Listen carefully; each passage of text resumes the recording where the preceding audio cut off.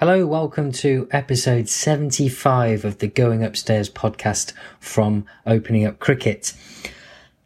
Today I am joined by John Northcroft, who is one of the trustees of Opening Up Cricket. And we're going to talk mainly about his experiences in his line of work. John is a football writer, principally with the Sunday Times, but also does his share of ghost writing. And that's why the episode is called My Life as a Ghost. What I found really fascinating over a number of years of speaking with John about this is the relationship between the author and the player, in his case as a football writer, and what it is they want to get across and how it can be done in their voice. More recently, I did start to think with his most recent book with Peter Schmeichel about how close the relationship between a ghostwriter and the player is to that of a counselling relationship or a helping relationship, where you are required to do a lot of listening, and the listening needs to be effective. The person speaking really needs to understand that you are taking it all in. So with that in mind, I decided it would be a decent idea, and I hope when you listen you agree with that, to explore it a little bit further with John and what his process is, how important listening in this circumstance is, but also what the wider lessons for it are. Anyway, without further ado, here's John.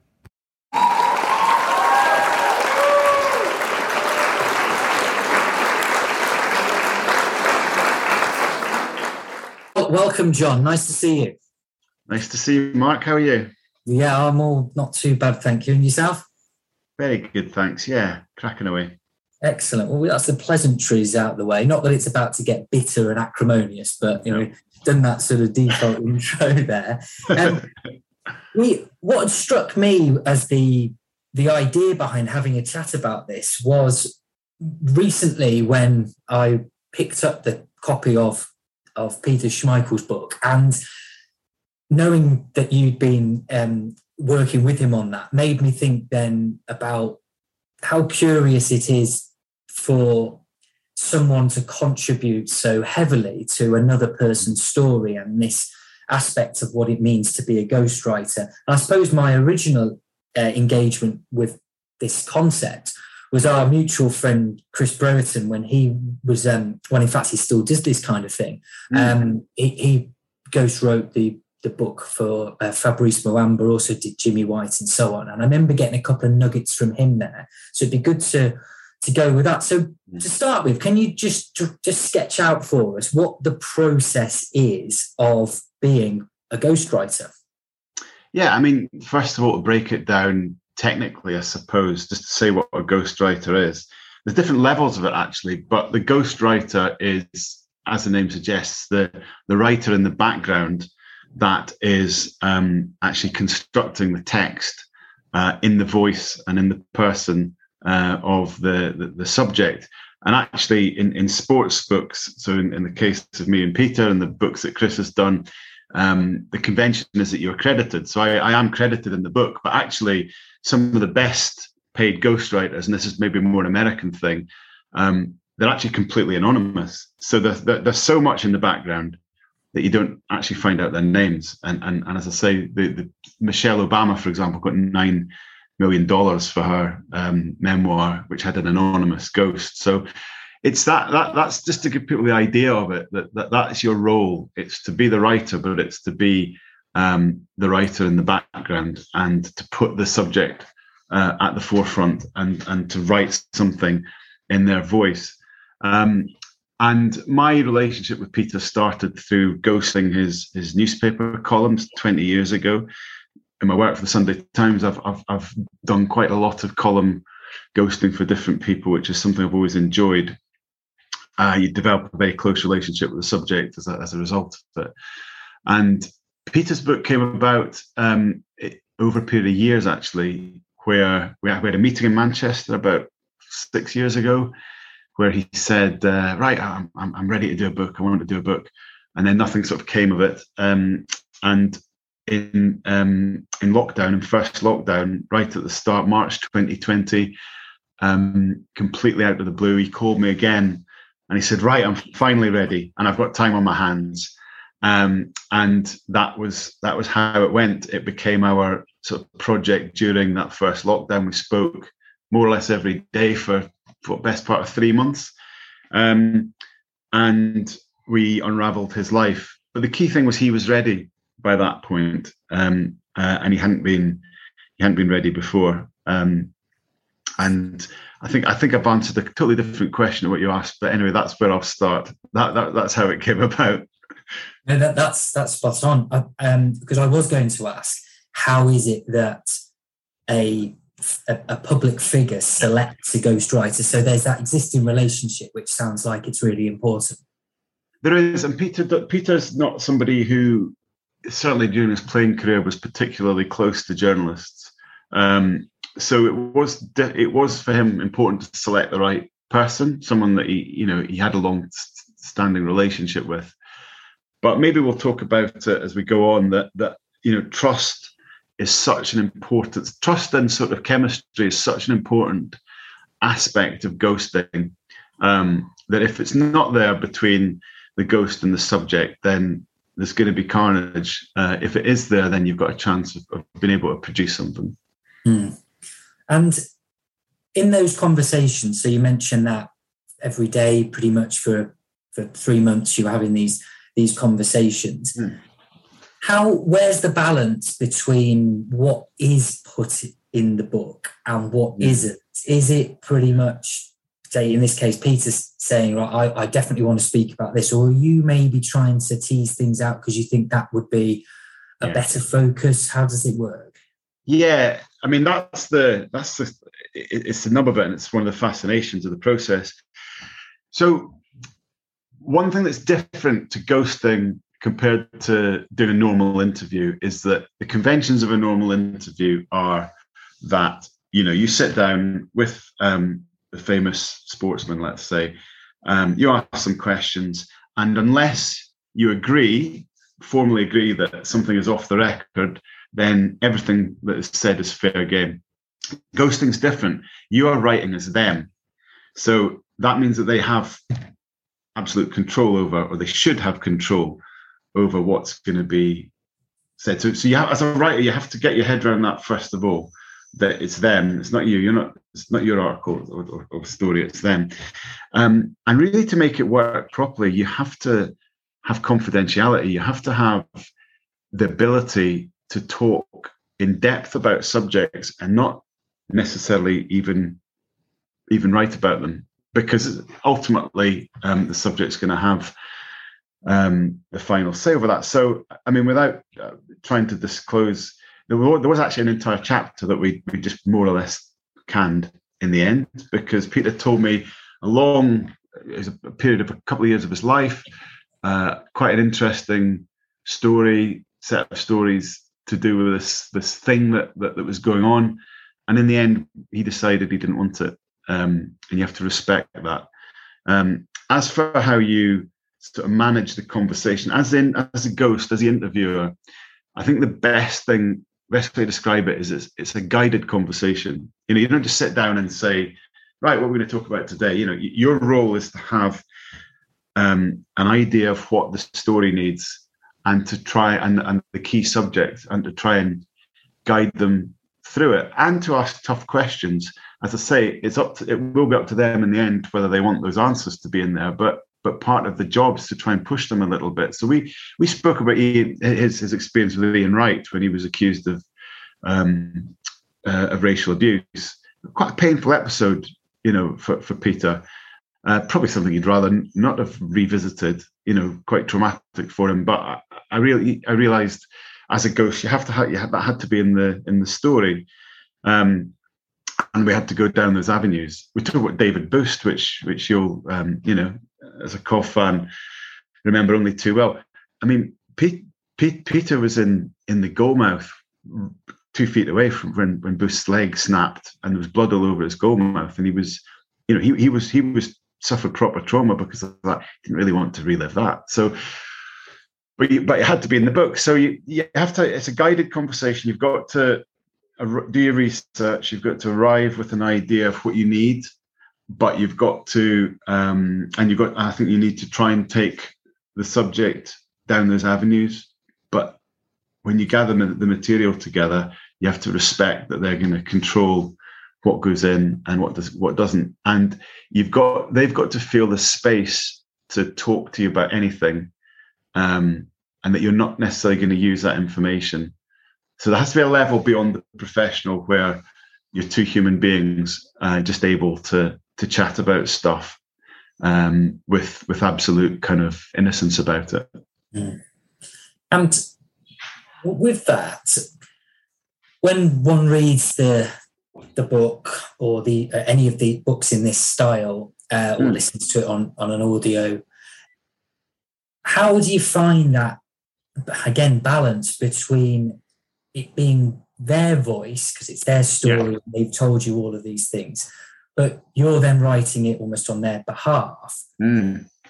How do you tread that line of not slipping into it being sort of a Jonathan Northcroft, account of Peter Schmeichel's life, but making sure it sounds authentic and genuine to what he's trying to communicate? I mean, that is one of the, if not the biggest challenge, just from a kind of technical writing point of view. And funnily enough, the first Peter's newspaper column was the very first ghost thing I ever did. So this was 2002, and I'll never forget the first effort that I had. I kind of wrote it like a sort of flowery broadsheet newspaper article with a kind of clever intro and all that sort of stuff, and I sent it to him, and I was quite scared of him, really, to be honest. I was quite a young journalist, and he was Peter Schmeichel, and he just came back and he hated it. He said, that does not sound at all like me.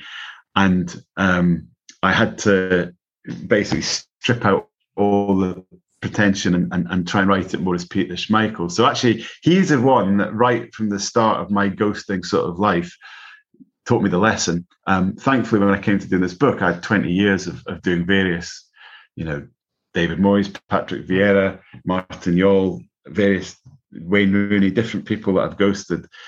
But a book is a different beast to writing a 1,500 word column. A book's 130,000 words.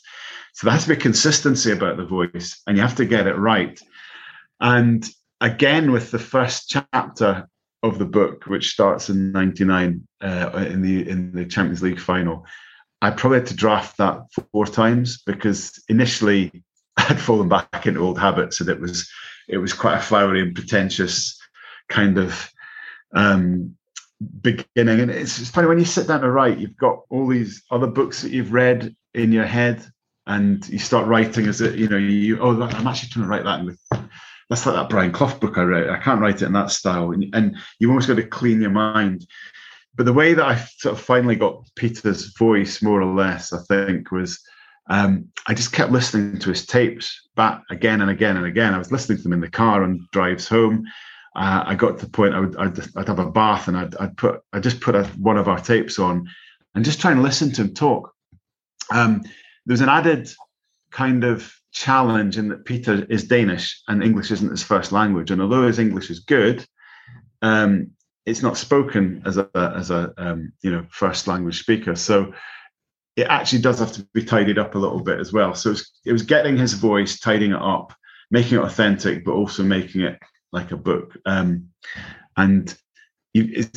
imagine, I've never acted, but I'd imagine it's a little bit similar to kind of getting in character for an actor. I suppose the proof of the pudding is there'll be a group of people who will cut across both of the audiences, who will read your stuff in the Sunday Times, will also read this book.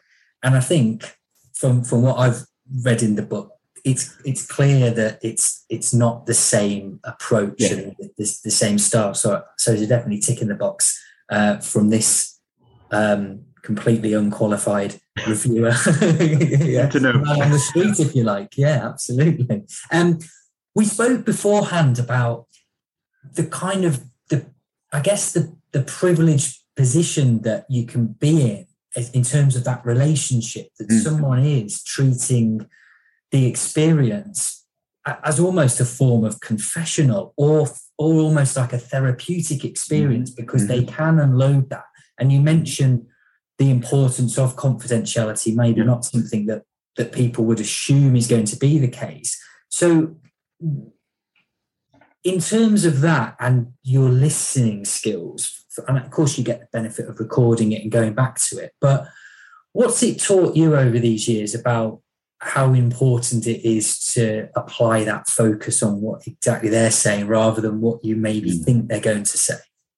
Yeah, it's a great question, really, because it's what you try and hone over the years, and I don't know. It's a case of, I think you used the word listening. Okay, so you have to properly listen and pick up not just, I suppose, the words, but observe the body language and try and work out what, is something not being said here that I need to probe at? Is this thing that they're talking about actually really important to them? And they're kind of talking about it in a light way, but I can see through the body language that it's a bit more important than that. So there's all those little nuances that you've got to pick up. And you've got to, I also mentioned like how it was a guided conversation because you as an author want to get a certain amount of stuff, but at the same time, you do have to be sensitive to their needs, I suppose, and allow them to go down avenues that they maybe didn't know they wanted to go down.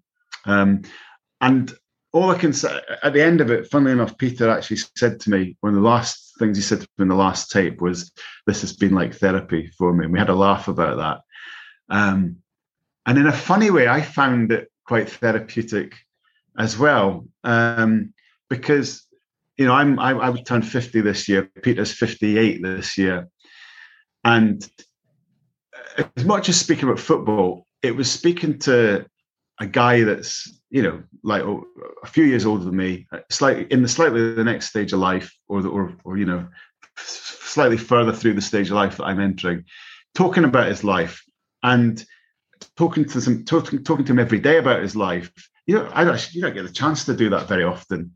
So I actually found it privileged from that point of view. And he's a very interesting man, a reflective kind of guy who's lived an incredible life. And a lot of it was him just looking back and what I could have done differently when I was younger, why I was able to achieve certain things, his relationships with people in his life. I found it quite therapeutic, and it gave me a lot of cause for reflection on a personal level, just going through that process with him. And I know that he found it useful too, because one of the things he said to me at the outset is, "I don't like looking back." And we had a laugh and said, "Well, that's not really a good recipe for an autobiography then, is it?" But by the end of it, he said, I've actually, I didn't expect to enjoy the process of looking back, but I have, and I found it useful. So yeah, it was a very special experience for me, just for those reasons, I suppose, just on a human level. And do you think, in the case of Peter and the others over the years, that it's that process of sharing that is the most rewarding part, more so than actually the final product of the book going on the shelf? Yeah, probably on a human level, doing something together, achieving something together, because that's another thing that you don't necessarily do as a writer much. It's a solitary thing, but this was actually working as a team, which is something that I enjoyed doing. I've always played team sports, and I enjoyed that aspect of it, producing something together. And we did a couple of publicity things recently, and it was like a reunion, like the band was getting back together. It was really, really, really nice to be able to do that. Yeah. And the parallels with say a counselling or psychotherapy relationship, I think are naturally there. It's not a forced comparison, because you've talked, as we've mentioned a couple of times, about the confidentiality, and there will be things which, like you mentioned with the chapter that are not included in the end, that they'll give out, but then maybe your responsibility then is to not take that any further, I'm interested in perhaps the boundaries that exist as well. It sounds in this case that he was, a pleasure to work with, in that you had your times where you arranged to speak, and you did, and it was done in an efficient, professional manner. What can often sort of slip in, whether this be in professional life or in personal life, that sometimes we struggle with our boundaries with other people, and we maybe let them off the hook for taking advantage of us, allowing them to be late or to, impose in a certain way. How have you dealt with that over the years, that balance between being there to work with them, but also having to potentially set some parameters? Yeah, that's right. Well, I mean, my two kids kept coming in and out of the room so they kept breaking any boundaries that me and Peter were trying to have. And it's funny because I ended up, seeing his wife on camera and all that sort of stuff. But I know what you mean. I mean, there were some boundaries in our conversations. There were some places that we didn't go that I clearly didn't want to go. So those had to be respected. And it's you can develop a close relationship with someone that you're ghosting for, but at certain points you might have to pan the camera back and be objective. And in my case, for example, David Moyes would be a good one where I'm close to David. I've ghosted him before. We've known each other for years, but his career has been up and down. It hasn't always been full of success. And there's been times you have to say that as a journalist. I think on a personal level, I'd like to think I don't find it too hard to understand that, you might develop a close relationship. But ultimately, he's still a famous footballer and I'm a writer. And that's where the roles are. I think sometimes maybe some writers or maybe it has happened that people suddenly feel that they want to be in the VIP section with the famous person, and that ain't me. In fact, even if I was offered to be, I probably wouldn't want to know. I wouldn't know what to do in the VIP section. So, but yeah, I think it has. I think it's maybe with younger writers, it's happened a few times where they suddenly feel like they're one of the gang when they're not. You got to understand what your roles are. Probably a bit like a therapist and a subject, where you can get close, you can share intimate conversation, but you have to also understand why you're both there. Yeah, and that's interesting. That I suppose in your scenario there is no ethical framework that is applied to it. It's very much how you want to do it. Whereas, say, in the world of counselling psychotherapy, the ACP ethical framework, and this guides people to say, actually, that would be inappropriate and would breach a boundary that we've tried to set up. Well, one other thing before we go to the wrap up about another kind of boundary, which always intrigued me, is this book, for example.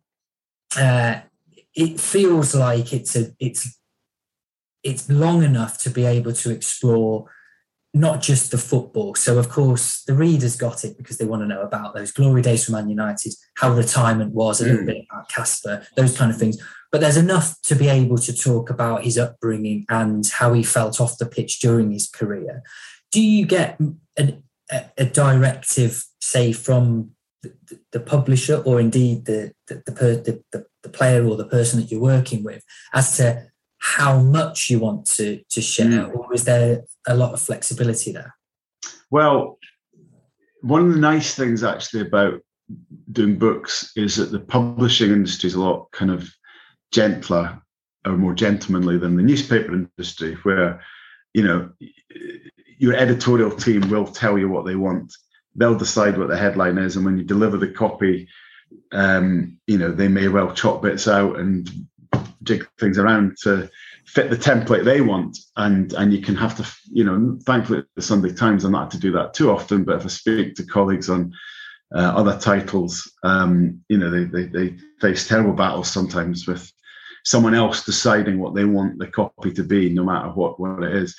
There's more autonomy in book writing. Publishers are very nice and will sort of, oh, would you mind if you just get, I want to make this tiny change, or do you think you might be able to put this chapter here? I mean, just very much leaving it up to you. But, as a professional writer, I suppose, I ended up starting in 1999. And the one thing I promised myself at the outset was I wasn't going to start with 1999, because I've read too many Man United books that start on the pitch in 99. Oh, here we go. It's another Man United book starting in the Champions League final. And I had other ideas. And then when I came down to it, you have to have that professional writer's head and understand what's the audience here. And also, what's the story here? Why is this guy famous? He's Peter Schmeichel. He won the European Cup. He was a captain. You kind of had to start there. So, in terms of balance, I knew that the Manchester United chapter of his life was, first of all, the most important chapter he would say of his life, but also the most important chapter of his life in terms of readership. And that had to go up front. That had to go. I mean, there's a very interesting family backstory about his parents that I needed to get in.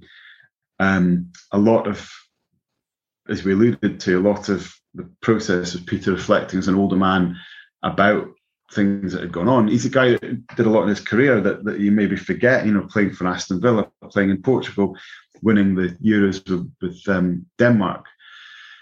So I had to fit all of those things together. But in terms of content, I guess I decided, but probably the years of training helped me understand, ultimately what are people going to want when they pick this book up. And I figured out that the majority are going to want Manchester United. So that's why that went first, and probably why it was as big in the book as it was. And then I fitted everything else around that. And as you've pointed to throughout what we've been talking about, there is that collaboration, and things were left out that might have gone in, and all the way through. I'm sure, of course, Peter's consent to the way things have looked from there. So I suppose just to finish, without maybe getting too deep or philosophical about this, although you do that if you wish, what does this kind of process teach you, primarily as a writer, but also in general as a person, about life and about what the meaning of our relationships with other people is? I can see you smiling because I have gone slightly. You just said don't get deep about this, but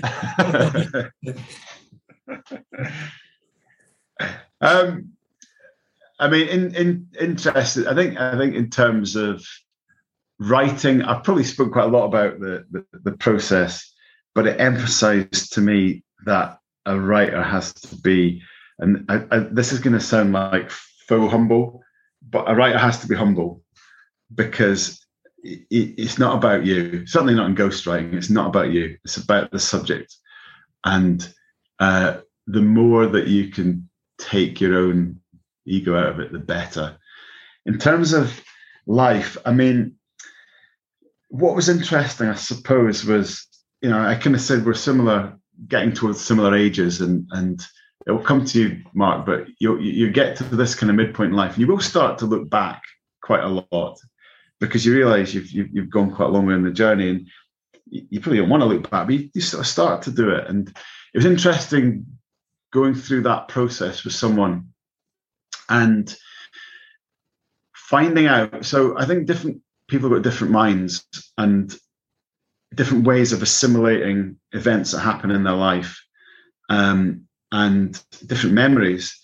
Now, for example, I said I've ghosted Wayne Rooney. Wayne's got a funny mind. He's like strangely kind of photographic mind. So I could say to Wayne, 2006, you play in Portugal, World Cup quarterfinal. Ronaldo winks at the referee, and Wayne will go, yeah, because what happened there was, I did this, and as I was walking off, there was a water bottle. I kicked the water bottle, I turned left, and he can put himself back there. Peter has got a mind like mine. he's got nothing in it in terms of like detailed memories. But but he's a person that I think remembers how he felt about things rather than what actually happened. So it was fascinating just going through his life on that basis, and also observing how there's certain things in his life he's had to reconstruct a narrative about it. For example, the 1999 final, when the final whistle went, he said genuinely he doesn't remember anything because he was so full of adrenaline. It's just like a massive release. But he said, I've got all these stories in my head because I've been to so many dinners over the years and listened to so many people tell me their memories of what happened. And now I've got a story in my head of what did happen to me, but it's not my story. So I found it fascinating, just, as a kind of exploration about how the human mind works, and it maybe helped me look at myself and think that, so this is your relationship with the past. That's maybe a bit like Peter's, maybe not like Wayne. Do you know what I mean? And in terms of relationships, I think Peter's someone that he would say himself, and it's in the book really, it's been a process for him. It's been something he's got relationships right in the end, but he's had to work on them. And relationships are never kind of set in stone. They're always unfolding. So him and his father was a complicated relationship. His father became an alcoholic, had a very traumatic childhood back in Poland. They weren't necessarily that close as when Peter was a younger man, but they became very close towards the end of his father's life, and confided in each other quite a lot. So Peter also has had an unfolding relationship with Casper, his son, who has followed in his footsteps, and they've got the most incredible close relationship now. And I guess they always were close, but there's a time when Peter was playing that he didn't have so much time to spend with his kids, and it was a different relationship. So what I learned about the human relationship side of things is just exactly that it's a daily unfolding process for people, and the end point might not be anything like the starting point of those relationships, but with, I guess, goodwill that you can get to the destination you want. If that sounds a bit kind of like a self-help book or something like that, I don't know. Oh no, I think it makes a lot of sense. And I guess what we've discovered, or perhaps not discovered, we knew it all along through this discussion, is just the quality that you get from having a proper conversation with someone. And I guess this is like a conversation amplified so much because they're so regular and they have to be in depth. Yeah. But I guess anyone listening can think how much you can get from just genuinely wanting to know about what someone has to say. And of course you had to for the book, but that doesn't turn off the other side of you, which thinks as a human being, as a football fan, as a father, as son, everything else, this is really interesting to connect over it. So that certainly got me thinking about it. Right, John, well, a pleasure to chat. And I wish you all the best with the continuation of what you're doing. Fantastic, mate.